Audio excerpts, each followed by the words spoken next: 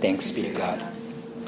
If you have not had a chance to turn your Bibles to 1 Peter chapter 2 yet, please do so now. Chapter 2, verses 18 to 25.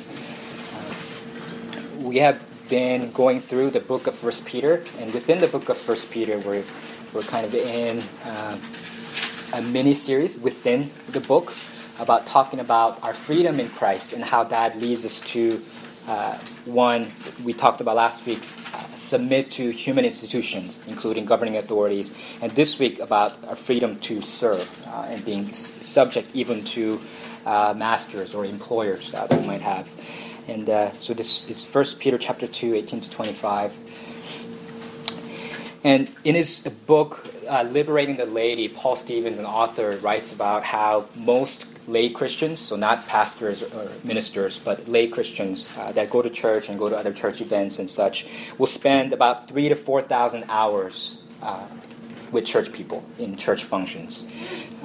But compare that to the fact that the same people spend 60,000 to 80,000 hours at their workplace. Right, so that's a huge imbalance there, and I don't mean that in the sense that you need to spend as much time with church as you do at work. But what is important is that means the important part of Christian discipleship has to be about our workplace, how we conduct ourselves in the workplace. And unfortunately, as the people who study this stuff at London Institute for Contemporary Theology, they say that 98% of Christians are not equipped or envisioned for living as Christians in the workplace. So that means most Christians are invited or recruited to use their volunteer hours serving at church, when really for most of their lives, their work hours, they are not really serving Christ and living for Christ, and have not been equipped and envisioned to do so. But Scripture not only addresses how we have to live personally as Christians or within the context of the church, but also how we have to live and behave in society and the workplace as well. And that's what Peter talks about here in this passage. And he wants to teach us that we ought to, as believers, serve God in the workplace by doing good while suffering, just as Christ did good and suffered for us. So that's the big idea that Peter tries to get across to us in this passage. And he starts in verse 18, so read with me there. It says, "Servants, be subject to your masters with all respect, not only to the good and gentle, but also to the unjust." As I mentioned last week, we talked about submitting to human institutions, and the same word was used. Be subject for the Lord's sake, it said, to every human institution. And he's telling now slaves, household slaves, at the time that it was written, to be subject to their masters with all respect. And now at this point, you're probably asking, okay, so how does this have anything to do with our work? Right? I mean, they're talking to slaves. He's talking to... And secondly, why does Peter say nothing about the evil of slavery and instead tells slaves to be subject even to unjust masters? Right? So that might be a question that you might be asking. And I will address both of these questions in turn. But so you probably have heard it said that the Bible is bigoted and regressive because it doesn't address things like slavery that most modern people will agree is evil, and that it doesn't criticize it as evil, that the Bible doesn't.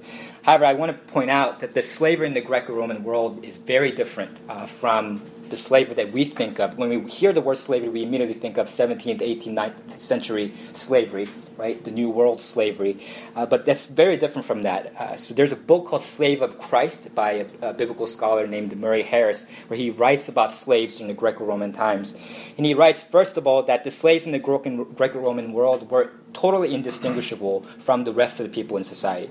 By how they looked, by how they dressed, how they walked about in the streets, they were completely indistinguishable from the rest of society. But in contrast, the New World slavery, right, its slaves were distinguishable because it was race-based, right?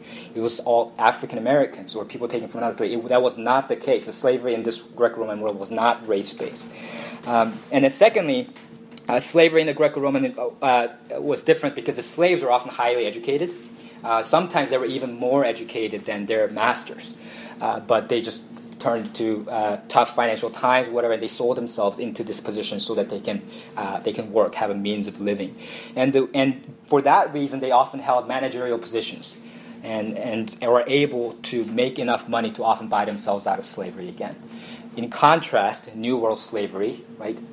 Slaves were reduced to menial and manual labor, right? And they were forced to work pretty much for the rest of their lives. There was no guarantee of manumission, right? They could not buy themselves out in most cases, right?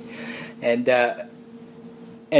finally, as I mentioned, the Greco-Roman slaves sometimes put themselves in that situation because that was better than living in poverty or whatever they were in. But in the New World, the slaves didn't become slaves voluntarily. Rather, they were forced into slavery through kidnapping, right? Which is roundly condemned by both the Old and the New Testament, 1 Timothy 1:9, Deuteronomy 24:7. So it was not justifiable in any way, right? So it's very different. And now I don't say this just to justify slavery in biblical times, but I say this to give you a picture so that you recognize that it's not an equal comparison when you criticize the Bible on the basis of New World slavery, right? Because that was a completely different situation. And even though we'd still agree that slavery in this time is wrong as well, because it's not right for one human being made in the image of God to own another human being made in the image of God, right? So it's that the humans are not intended to be property, right? And even in this time, even though the slaves were much better off in the Greco-Roman world, they were still considered property. And Peter begins to challenge some of the cultural understanding of slavery as well. And we know this because how he begins verse 18. He says, servants, right? He's directly addressing servants. He's saying, he's talking to them, he's speaking to them. And Greek philosophers, for example, Aristotle, wrote about how slaves cannot think deliberately, right? They wrote about the fact that slaves, therefore, should not be addressed, but rather should be addressed through their masters, right? Peter is not buying any of that. He's speaking directly to the slaves and affirming their dignity and saying, I have something to say to you, right? God has something to say to you, right? And in addition to that, right, the slaves in this culture were expected to subscribe to the religion, faith of their masters. They didn't have a choice, right? But here, Peter clearly assumes that these slaves would be following God regardless of where the master's religious allegiance lay, right? So he's again affirming the dignity of slaves, even in this culture. So he's beginning to challenge that. And then finally, we have to remember that Christians in the Roman Empire did not have the political clout that we now have. People living in a democratic United States of America where we can vote, where we can lead, we can protest.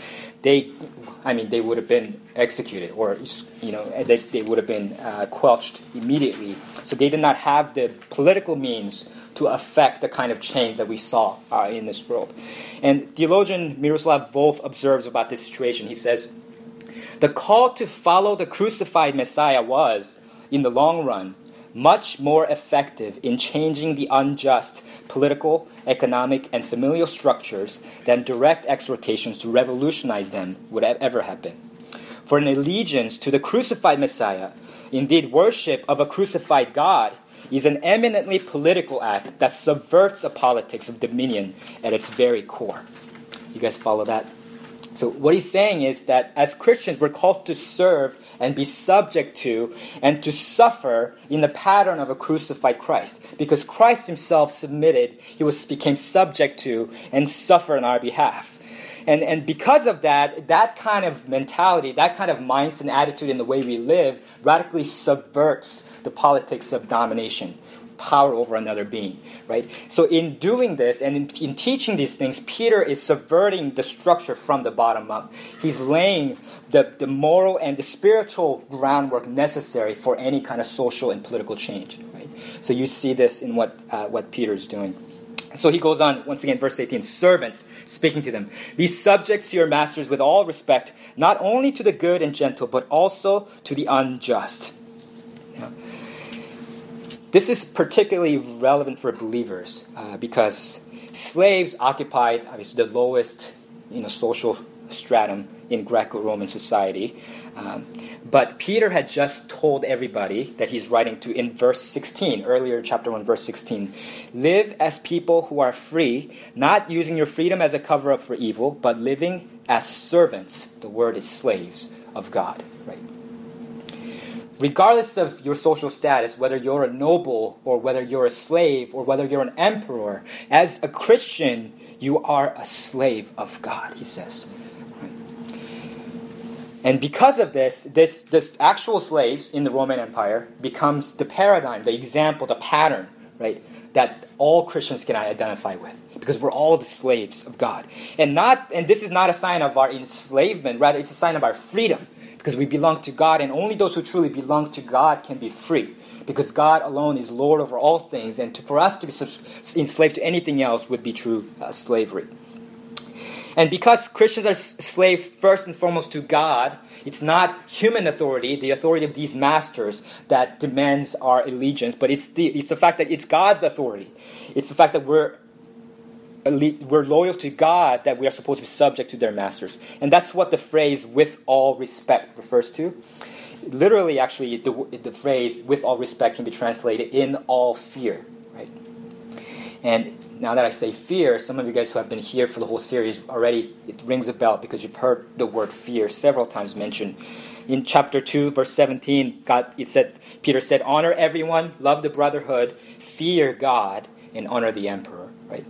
Chapter 1, verse 17, he said, "And if you call on him as Father, who judges impartially according to each one's deeds, conduct yourselves with fear, right, throughout the time of your exile." Right? This fear is not a terrifying fear. Rather, it's a reverential awe. The idea of living constantly, every moment of your life, before the face of God. The fact that the impartial judge, is watching. Right? And that changes the way we live. Right? That's the kind of fear that he's talking about. And because he repeatedly says, 1 Peter, the Bible never exhorts us to be fearful of men. Never tells us to fear men. It only tells us fear God. So when he says, be subject to your masters in all fear, with all respect, he's saying, don't be subject to your masters because you fear that master. Be subject to your masters because you fear God, right? That's why in verse 19 he continues, "For this is a gracious thing when mindful of who? Mindful of God, not mindful of men. One endures sorrows while suffering unjustly," right? It's because we're mindful of God that we're supposed to be subject even to unjust masters. Right? If we were being subject to the masters for their own merit or their own deserving, then we wouldn't be subject to the unjust ones. But because we're doing it on the basis of God's authority and His call on our lives, we are to be subject even to the unjust masters. Right? And this is a gracious thing before God. God shows favor. He's gracious toward those who are suffering in this way, being subject to human masters. And because the slavery in the context of the Greco-Roman Empire was different, it's kind of more like indentured servanthood than slavery that we know of. We can rightly apply it to our workplace, right? Because we're called to be subject to all human institutions, as we learned in the last passage, and we are really beholden to our employers.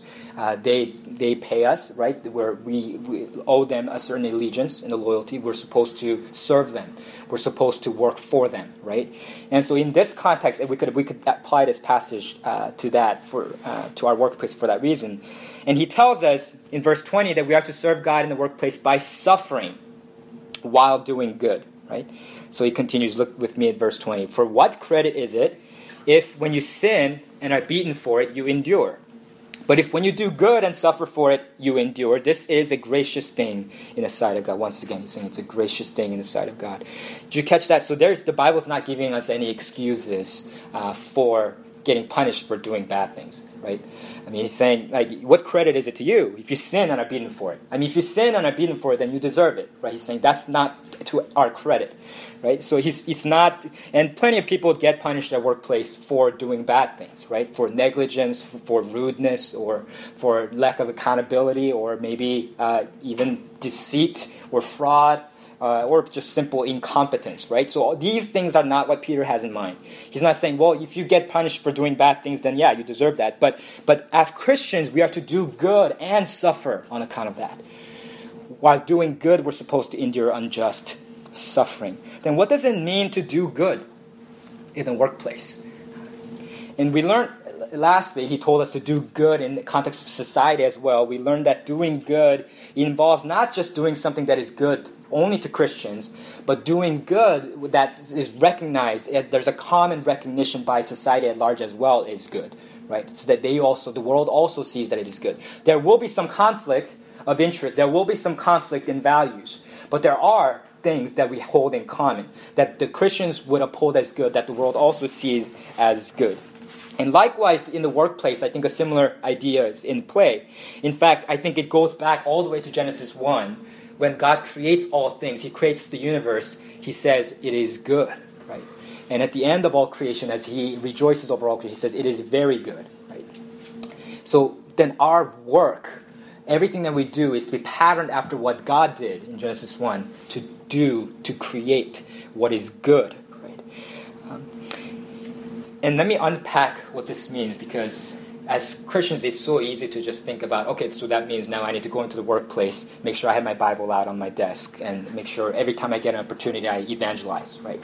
And that's not, I don't think, what this doing good is referring to. In fact, there's a really well-done film from 1999 called The Big Kahuna. I don't know, has anyone seen that? I guess that's pretty old. Yeah, it's Kevin Spacey in it. It's spectacularly acted.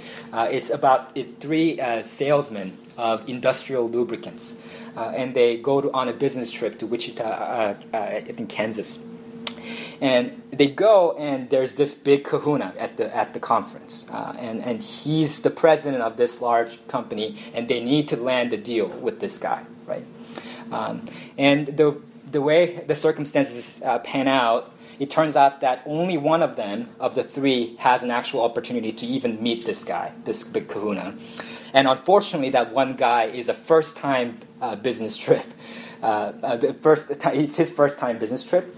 And he happens to be a born-again Christian. And that's how he's described. And he's very sincere in one way.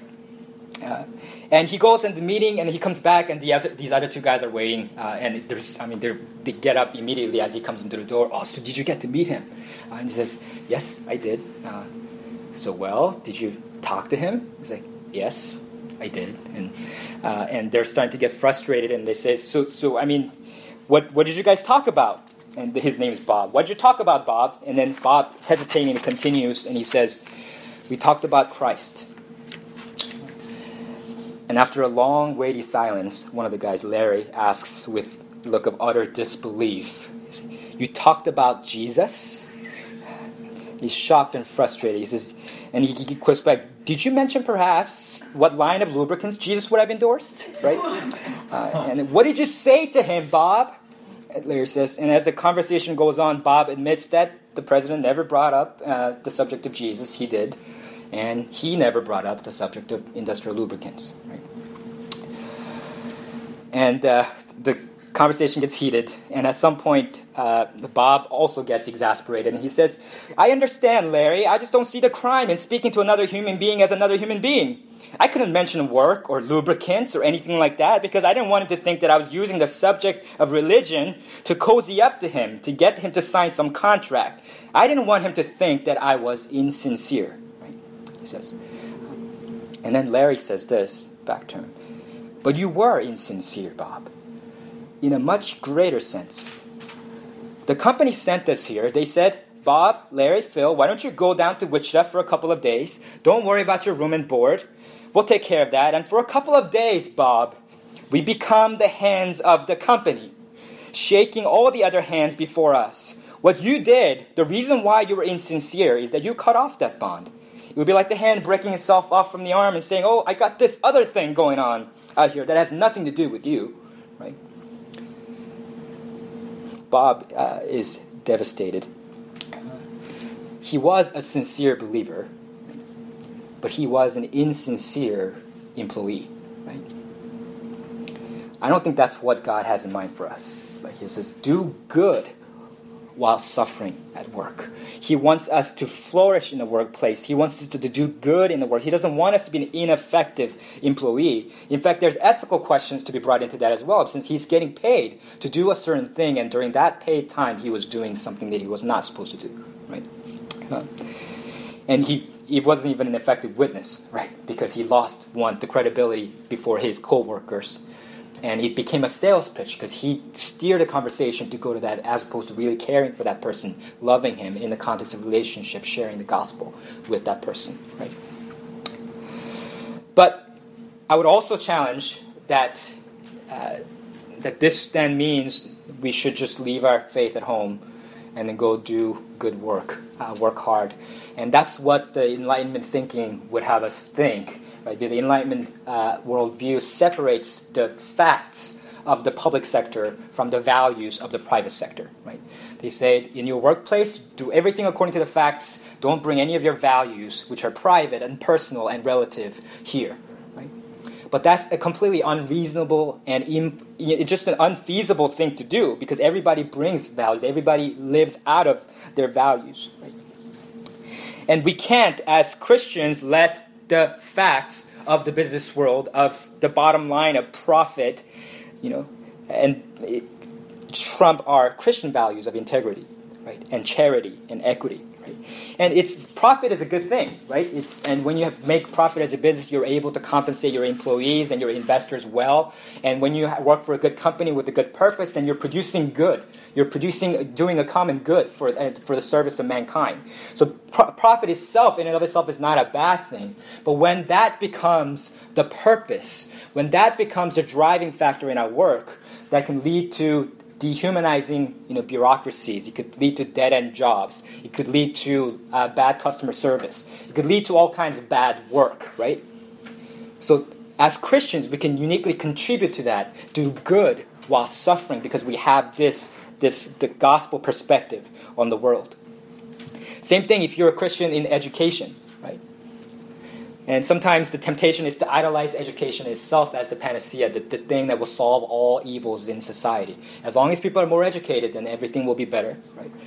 But we know better than that as believers, don't we? Because we know the gospel, and we know that the deep root sin, at the root, sin is the cause of all social ills, the broken homes, the inequitable distribution of funds in schools, right? All of this and because of that, we're able to have a more properly pessimistic and more properly optimistic view of education, right? Because we know that God is redeeming all creation, and we can serve in light of that and offer the hope of forgiveness and accountability, and create a culture of mutual accountability in our education. And also, Christian educators, as because we have the gospel perspective, we can remember that self-knowledge and self-discipline and virtue can't be neglected, right, at the expense of getting trained so that you can be a better wage earner, right? The gospel perspective changes that. And as we do that, we might suffer, right? And Christians in business might suffer when you work with integrity and you work and do good in your workplace. You might suffer in your bottom line, in your profits, right? And you might even get punished by your employees. In education as well, when you try to offer a more holistic education and investing in the kids and teaching values, teaching them not only to be better wage earners or technicians, but teaching them also to be better citizens. When you do that, you could also get punished, right? You could suffer unjustly. But when you do, this is a gracious thing. When mindful of God, one endures sorrows while suffering unjustly. I mean, obviously, I can't go through all the professions, but maybe just one more example. If you're in medicine, right, the temptation frequently is because it's a social service work. It's good work, and you could do so much tangible good for people's lives. There's a huge temptation to idolize it. Just like pastoral ministry, to idolize the work and say that this is what defines me, this is who I am, and to give all your life dedicated to that so that you're basically run down to the ground, right? And when you are serving working so hard and serving so well, and people are not responsive, which often happens in the medical profession and in pastoral ministry, when people are not grateful for the service you're providing, when people are actually rude towards you, right, then the people in the medical profession can become really cynical, right? because their pride is hurt in that, and I don't deserve any of this. Why are you treating me this way? All I'm doing is providing this good and service for you. And only when you have the gospel, the fact that Christ is the one that redeems us and saves us from sin, and that the sin is at the root of all of these interactions with people. And when also the gospel grounds our identity, so remember that we're not first and foremost a doctor or a nurse or a pastor, but that I'm first and foremost a Christian, that I belong to God. Then we can have a proper perspective on work, have a proper life-work balance, and provide holistic care for people. And you can suffer for doing good in the workplace in that way as well, right? And we know, it's the spirit, the soul, and body are intricately related, right? And often things like stress, anxiety, or false beliefs are related to how people become ill, like physically as well. And so in order to provide holistic care, then you might be more emotionally invested in your clients or patients. And that could lead to professional consequences as well, right? When they want you to keep a clinical distance so that you can be more efficient. You're caring. You're investing in people, pouring into people. But when you suffer in this way, this is a gracious thing, he says. When mindful of God, one endures sorrows while suffering unjustly. So these are just few sketches, and I hope that you wrestle with the idea of what does it look like as a Christian to do good while suffering at my workplace. Because God says serve Him. God calls us to serve Him in the workplace by suffering while doing good. And this is a high call. We recognize this. How can we possibly do that? And we have exactly a blueprint for that in verses 21 to 25. Because what enables us to suffer while doing good is the fact that Christ suffered for us. Look at verse 21. It says, "For to this you have been called, because Christ also suffered for you, leaving you an example, so that you might follow in His steps." And the word example is a really cool word, actually, that is used. If you guys have seen kind of a pattern of the alphabet that you kind of put on paper, put over paper, and then you trace. That's how kids first learn to write the alphabet. You guys know what I'm talking about? So it's a word that's used to refer to something like that. So it's actually a much stronger word than simply an example. Oh, Christ is one of your examples. No, Christ is the blueprint. He's the paradigm by which we ought to live as believers in the workplace and to do good while suffering. And in order to demonstrate that, he goes to quote Isaiah 53. He uses the language of Isaiah 53, but follows the narrative order in Mark's gospel of Jesus' suffering. So he notes, let me just read verse 22 to 23. "He committed no sin, neither was deceit found in his mouth. When he was reviled, he did not revile in return. When he suffered, he did not threaten, but continued entrusting himself to him who judges justly." And we see this in the Passion narrative in the Gospel of Mark. In Mark 14:65, it says, "Some began to spit on Christ, and to cover his face, and to strike him, saying to him, 'Prophesy!' And the guards received him with blows." Right. Chapter 15, 18 to 19, it says, "The soldiers salute him in mockery. 'Hail, King of the Jews!' And they were striking him in his head and with a reed, and spitting on him and kneeling down in homage to him, in mockery of Christ. But Jesus does not revile in return or answer back or threaten. Instead, it says in Mark 14:61, he remained silent and made no answer." If anyone could have made an answer, right, he could have. He was the Son of God. He was the King. He committed no sin. Every single human being that's ever lived had committed sin. They deserve some blame. There was some deceit in them. But in Christ, there was no sin. There was no deceit found in his mouth. But he didn't answer. And why? Because it says he was entrusting himself to him who judges justly. If you kind of think for a moment about this, as human beings, we have a very deeply ingrained habit of speaking up for ourselves, don't we? Right? When we're criticized, when we're slighted, we are our best advocates. We speak up for ourselves. We defend ourselves. Right? Because we have learned from experience, from living in this world, right, that if we don't, no one else will.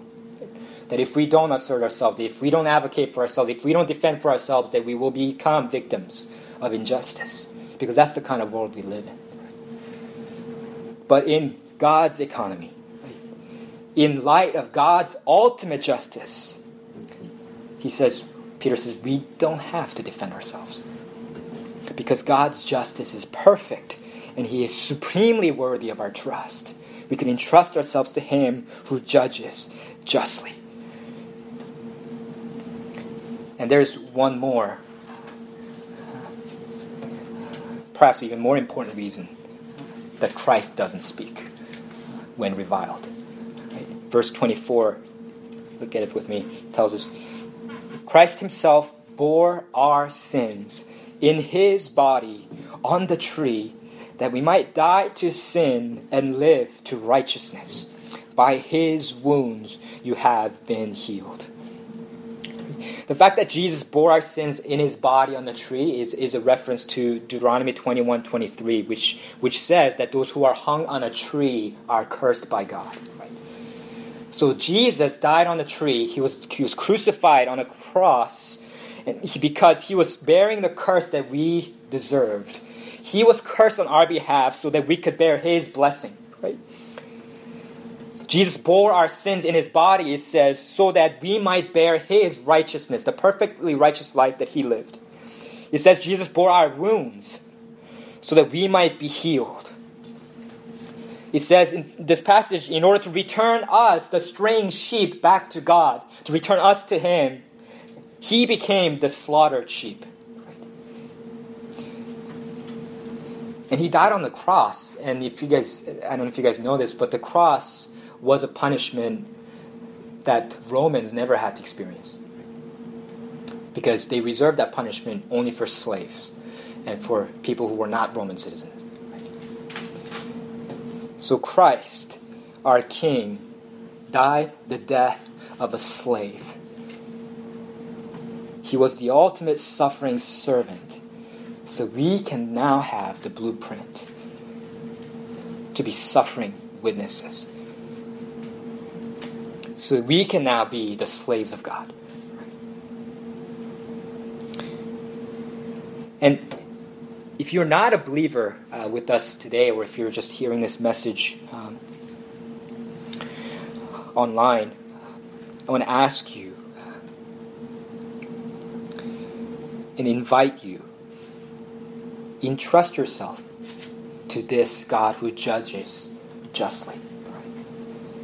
Because the only way we could follow in the footsteps and to truly do good in our workplace and all that we do, only way we can have the spiritual resources to endure unjust suffering while doing good is when we follow in the footsteps of this Christ, is when we are indwelled by the Spirit of this Christ, and we have the Christ who indwells through His Spirit living through us and in us.